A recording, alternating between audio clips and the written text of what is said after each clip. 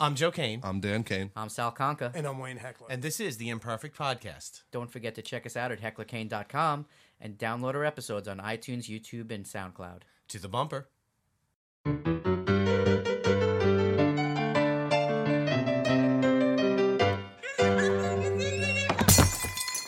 So today we have Juliette Miranda from the Unwritable Rant, and she wrote the book Morning Neurosis. Yeah, she's been a great friend of ours through the Podern family, which all of these podcasts that we network with help each other out and support each other.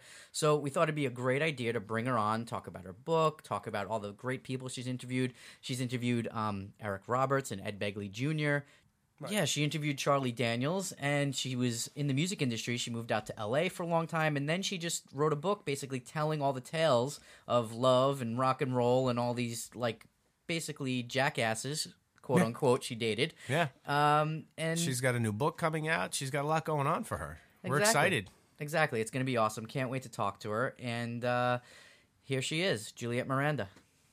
Hey, Juliette. Welcome to the Imperfect Podcast. Hey, y'all. How's it going? We're doing just fine. No, Juliette has a podcast called The Unwritable Rant, and she reviews bourbon every week on her episode. So why don't you give the folks a little? We can give a teaser here for them. How do you describe that bourbon you're tasting right now? All right. Well, first, got to take a sip. So hold, please. All right. This is a genius bourbon. It truly is. This is Russell's Reserve 10-year. It's got this really sort of smoky flavor to it, a little bit of vanilla. It's so smooth. And it's from the Wild Turkey family, which is a little bit surprising because I don't necessarily associate, really high-quality bourbons with Wild Turkey. But this stuff, so good. Aged 10 years and is just so smooth and awesome. Nice. Very good. We'll have to all give that one a shot. Sounds like you've done that before. Oh, just a few times. Just a few. Well, look, let's start this out. We're going to raise our glasses. We have some wine here that we're sipping. So we're going to all raise our glasses to you and to a great job that you've been doing on the Unwritable Rant. We've all been listening and enjoying profusely. And thank you for that little intro that your traditional intro. Joe drank too much already. Yeah, you got to cut the wine out, Joe. All right. Well, cheers. Cheers, Juliette. Cheers. Juliette is an eloquent writer, by the way. I read some of your essays online. I'm very impressed. I love it. Yeah. Oh, why, thank you. You're so descriptive. Your words speaking about New Orleans and in a driveway. I'm checking. I'm like, wow, she's good. I like it. Yeah. So writing is just a big passion of mine. Hemingway, Scott Fitzgerald. Those are my idols. When did you start writing? I've been writing since birth, I think. It's always just been a part of my life, whether I was journaling or, telling stories to friends. It's just something that I've been doing forever. You came out with a pen in your hand. I did pretty much. Yeah, a little stabby too, but that's all right. Now, give us the journey to Morning Neurosis, right? Because that was a big deal for you. That's your first published book. Tell us the story of that and how it went. I mean, it's a partly true story, correct? It is, yeah. It's based on my experiences living in Los Angeles, working in the music industry, and then kind of the course of events that led me back to Chicago to sort of reinvent myself. I say they're mostly true stories because, I change a few of the details here and there just to make sure that it makes sense. But for the most part, these are all things that have happened to me. So it's kind of like my podcast in book form. Yep. And have you used your book, I guess, for inspiration for episodes, correct? I mean, is it basically, are you breaking down chapters of your book, so to speak, for episodes of the podcast, or? Oh, no, not at all. I actually, some of the characters in the book have appeared in other stories on the podcast, but the book stands alone. I wouldn't want to repeat the stories just, for people who've, bought the book or who want to buy the book. So I like to keep separation there. Yeah, that's cool. So you were out in L.A. in the music industry. How old? Well, you don't have to give your age. So, what? Give us a year though. Like, what year were you out in L.A. so we can get a reference for musical interpretation? I can tell you that hair bands were having a moment. Nice. Yeah. Okay. So fair enough. And what were you doing? Were you out there trying to be a performer? Were you out there just working at a label? What was the journey out in L.A.? I was doing a little bit of everything. I went out there assuming I was going to be the next big thing on MTV, and that never really happened. But as a writer, I was able to find tons of gigs, writing rock reviews for magazines. And then I wound up doing publicity for a couple different record labels, all sorts of things here and there. I did PA jobs and TV, whatever I could get my hands on to do, I tried. But ultimately, after I think I was there for 7-ish years, I'd been laid off from 7 different jobs, and I kind of hit a wall where, nothing was working out for me. So that's what brought me back to Chicago, was that I had opportunities out here that I didn't have in LA. Cool. So is there a hidden footage tape of you auditioning to be an MTV VJ? There are a lot of videos. I do occasional commercial work out of Chicago. So if you're watching late night TV, you can actually see me in some random national spots. Oh, awesome. Well, I come to Chicago once a year at least. I usually come out for Lollapalooza or Riot Fest. So I'm always there. Sure. So I'm usually there pretty late night. I'm going to have to keep an eye out on the boob tube next time. No, one day you'll be watching, late night cable at 2:00 in the morning and be like, I know that chick. Is that before or after the Total Gym commercial with Chuck Norris and Christy Brinkley? So where were you born with a pen? No, I was actually born in Chicago, right out in the south suburbs. Oh, Chicago was a journey home. I thought you were a Southern gal. You know what? Everybody thinks that. I say the closest that I've come is the south side of the burbs. But we spend so much time in the South. I mean, I practically lived in New Orleans for a while. We're in Nashville a couple months out of every year. So it's a place that I'm very, very familiar with. Well, you have a certain Southern charm to you, which is very beautiful and very awesome. And just getting back to your podcast, the intro to the podcast always has that Southern sort of New Orleans feel to it with the music that's in the beginning, and I love that. Yeah, Thank you. What tune is that? I wish I could tell you his name. I'm going to have to get that back to you because he's an independent artist. In fact, I don't even think he's performing anymore. Oh, wow. He had one album up. I'm going to have to look for it because that one particular song just is so New Orleans, and it really kind of sets up the vibe for the show. Just kick back and ease into this great conversation kind of thing. Exactly. Yeah. I mean, that's what drew us into listening to it. I mean, every episode just kind of starts with, that feel, and everybody grab a glass and get the bourbon going. It's got a guitar and trombone blasting away on a New Orleans feel, and I love it. Yeah. I just fall in line. I've yet to get to New Orleans. I don't know if any of you guys have. No. I'm dying to get some beignets and crawfish, though. That's yes. I would kill for some gumbo right about now. Well, I've heard your cooking journey, I'll say, on your podcast. You've spoken about cooking multiple times. The flambe episode was one of my favorites, where you attempted to light the kitchen on fire. So. You want us to tell us a little bit about that? Well, I love cooking. I do. And I have had success doing it. I'm a very good cook, but the stories, of course, that are the most fun are the ones where things don't turn out the way you want them to. With that particular story, I went in with the best of intentions, thinking that I was going to make, this New Orleans style flamin' Cajun shrimp dish.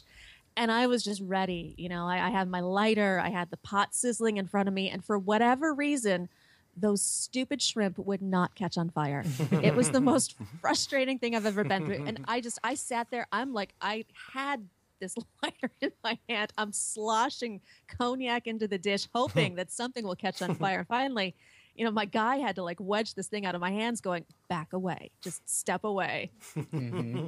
That's funny.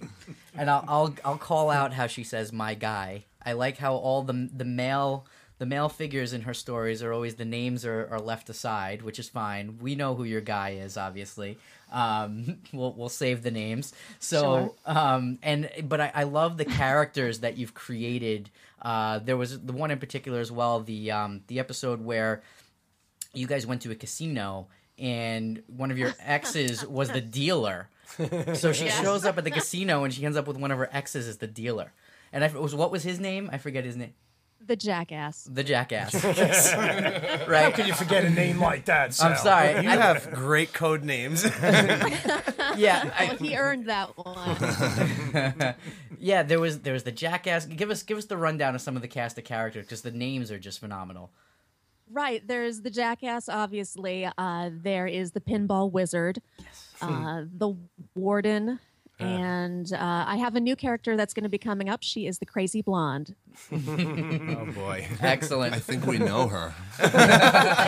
Everybody knows the crazy blonde. She was actually the one who accompanied me in the episode where we did that scavenger hunt with the pinball wizard. That one. I know which one you mean. Yes. So let's talk about the podcast some more. How long have you been podcasting? I think you're up to episode 71-ish. 72? Yeah, so that puts me at about a year and a half-ish. Okay. And what was the inspiration for launching said podcast? I mean, being a writer and doing that, you wanted to broaden your horizons or just... Well, it was two things.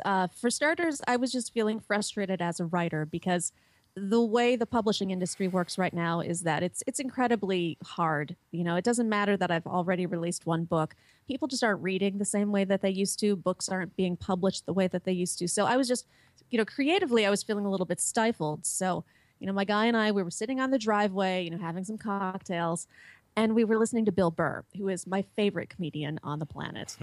And his podcast was just so cool. It's laid back, it's conversational.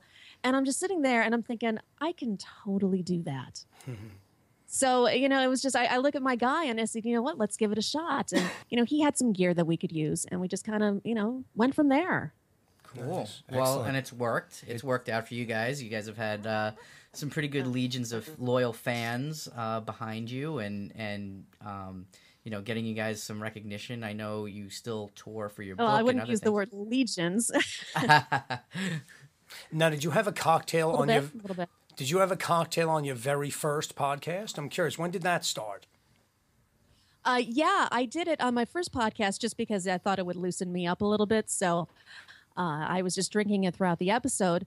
And as I kind of went along, I love bourbon. I love talking about it. I kind of liked the way that it lent itself to the, conversational aspect of it, and if you listen to the shows, please don't listen to the first episode. But if you do, you'll hear that it's kind of rambling and crazy, but they develop as they go along. And I kind of developed this, it's like, all right, we're sitting down, we're having our drink, and now we're going to tell stories. And I think it flows really well. It takes a little while to get yourself going. I mean, even with us being honest with you, some of our earlier podcasts are atrocious. So sure, you want to set them on fire. I know. Yeah, but you know what? It's part of the learning experience. It's part of getting yourself out there, and you've definitely done a good job on that. You've turned it into something that, you really. I look forward to hearing the next podcast with you because I go, okay, it's really cool, and she's chill, and it's like you're very conversational with the way you go about your interviews and the way you address your topics. Yeah, that's what I want to do. Thank you for saying that because that's been my goal all along is just to make it feel, familiar. Where did the interviews come into play and who was your first interview? Actually, that was my producer's idea. He thought that it might kind of bring in some new listeners and it might be kind of a cool thing for me. So we initially just started talking to people who had written books. So my first interview was with Gary Wright, the musician. He sang that song Dreamweaver. He also wrote a book about his relationship with George Harrison of the Beatles. So that was kind of my first interview. And from there, we started targeting other authors. So after him came A.E. Hotchner, who was Ernest Hemingway's best friend. And that is hands down my favorite interview that I've ever done. I mean, just talking to somebody who was, best friends who went to Spain with Hemingway, who went to bullfights with him, who who has a book dedicated to him by Hemingway. I mean, he's the man. So, it went from there, and then we just started expanding. We started talking to musicians and actors, and it just became its own entity. What got you into film and what types of films and movies are you into? Well, when I was living in Los Angeles, I did a bunch of work in production. So I was a PA on a couple of different movie sets. I worked with a couple different directors just as a personal assistant. So I've always liked the process of making movies, and I love the creativity of it. It's all about storytelling in the end for me. So movies are just another way to do that. Of course, yeah. Give us a quick, what are your top 3 movies of all time? Well, I think number one would have to be Midnight in Paris, the Woody Allen movie. It's beautiful. It's set in the 1920s, and it's got, Ernest Hemingway in it and Fitzgerald. But beyond that, I am a huge horror movie fan. I mean, I like the weird, messed up horror movies, like the 70s exploitation style ones. So, maybe the original Last House on the Left, Texas Chainsaw Massacre is the original one is great. And then I think, and this is going to sound really weird after saying that, but I love the Muppet movie. We go from cut 'em up to a puppet. Get it from all angles, right? It's all about the creativity. Maybe all rounded. Maybe that's what we're missing is a puppet cut 'em up movie. Oh my God, Thrasher movie for Muppets. The Muppet. That's it. Maybe that's what we need to make. Get over here. Come here. It gives the Muppets Take Manhattan a whole new meaning. That's terrifying. Well, you'll have to. Like, you threw Smeagol in the middle of the Muppets. I threw Smeagol. No, it's Mr. Jar Jar Binks. Oh boy, sorry, that was the worst. So on the interview front, if you could interview anyone living or passed away or in the past, who would you want to interview and why? I want to say that would be Jim Henson, because he was such an innovator. He came up with something that is beloved by people. And what I love about the Muppets so much is that they're kind of like regular people. They're wacky, they're crazy, they're snarky, a little mean sometimes. It's the best combination. I mean, and such heart at the same time. So just the legacy that he left behind, I would love to hear about his inspiration, right from him. That's awesome. That's actually the second time Jim Henson's been brought up on the show. Yes. Because of we interviewed a filmmaker that produced a film called The Lookouts. It was a short film called The Lookouts, and it was a fantasy film. And it brought back, they used real puppetry in the film. It was a basilisk. Oh, Jesus. He finally got the word right after like 6 months. So practicing That's it. why I'm jumping in right there. It was a really cool creature. Yeah, it was The Lookouts by Redgate Films, and it was a really cool short. It was based on a Penny Arcade novel, but it brought you back to, like, I don't know if you familiar with those movies like The Dark Crystal and The Never Ending Story, those 80s fantasy movies, and this movie is shot in a modern feel. No CGI. That's why it made such a difference. Wow, that takes a lot of work. Yes. Exactly. Well, apparently him and his wife, it's a husband and wife team, and they spent a whole lot of time in the garage together building this puppet. Sure. Well, instead of telling the whole story, go check out the episode. Yeah, the cinematography is David outstanding. Bousquet is his name. It's Bousquet. one of our past episodes. Definitely. Correct. Exactly. So, in terms of the podcast for you, we've heard you interview Eric Roberts, which was phenomenal, by the way, because we also spoke to the guys of the Roshi guys, which was pretty cool. So Great guys. I know. And so what was it like being able to chat with Eric Roberts on that and some of his past things? I know he was kind of a big deal for you. He was, and it was crazy. I just going into interviews, when you're talking to somebody that you've admired, whose work that you've watched, for decades, it's a little daunting at first, but then he's just such a nice guy, so open and friendly and everything. You just kind of roll with the conversation. But I'll tell you, the moment when I had to just like pause and pick my jaw off the floor when he did his character from Pope at Greenwich Village and just did this like quick just impression of him. It was just so incredible to just know that I'm like talking to this guy and he's telling me his stories and he's telling me how he created this character. It's moments like that where, all the hard work and all the hours that you spend prepping for these interviews, that just makes it all worthwhile. Well, during that interview, I could definitely hear the excitement in your voice as you were interviewing him. You were just genuinely giddy, not in a negative way, but giddy, talking to him. So it's hard to contain sometimes. Sure. You hear that kind of talent, and you feed off of it. I'd hate to see whatever you would be like if you got John Stamos on your show. Oh boy! Because being that he was your teen pen pal, I mean that would be just crazy. Yes. Yes. My heartthrob. Your teen heartthrob on Tiger Beat magazine or whatever that was. Oh, yeah, it was Teen Beat magazine, I think, and just getting that letter back from him, I swear to God, I have never had my day more made. It was just was he your little girl going, he wrote to me. It means everything. That's awesome. Yeah, I mean those are great stories, and that's what's great about your show is all those great stories that you're sharing with everyone. How is it for you sharing so many personal stories, personal relationships, and things like that? Is it cathartic for you? Is it therapy for you? Is it something that you just enjoy doing? Because not a lot of people are that personal, right? I mean, true. And I don't blame them for it because it definitely takes a lot of courage to put yourself out there that way. I think it initially started off as therapy for me. I think my book kind of was. I was trying to work out the details of a really messed up relationship, and I did a lot of that through writing the book. But now it's just fun. Well, Joe won't even let me share pictures of my food on Instagram, so Oh, come on! This is a whole other story. I'm very non-food driven, and I'm the only one at the table who's non-food driven. Everybody here is a foodie, and I'm very much like food is to survive, and you do what you got to do. And he's posting pictures on the Instagram, on the Heckler Kane Instagram, and you know what? If anybody's listening, hit us up on Twitter at Heckler Kane Inc. and let us know whether you like food pictures or not.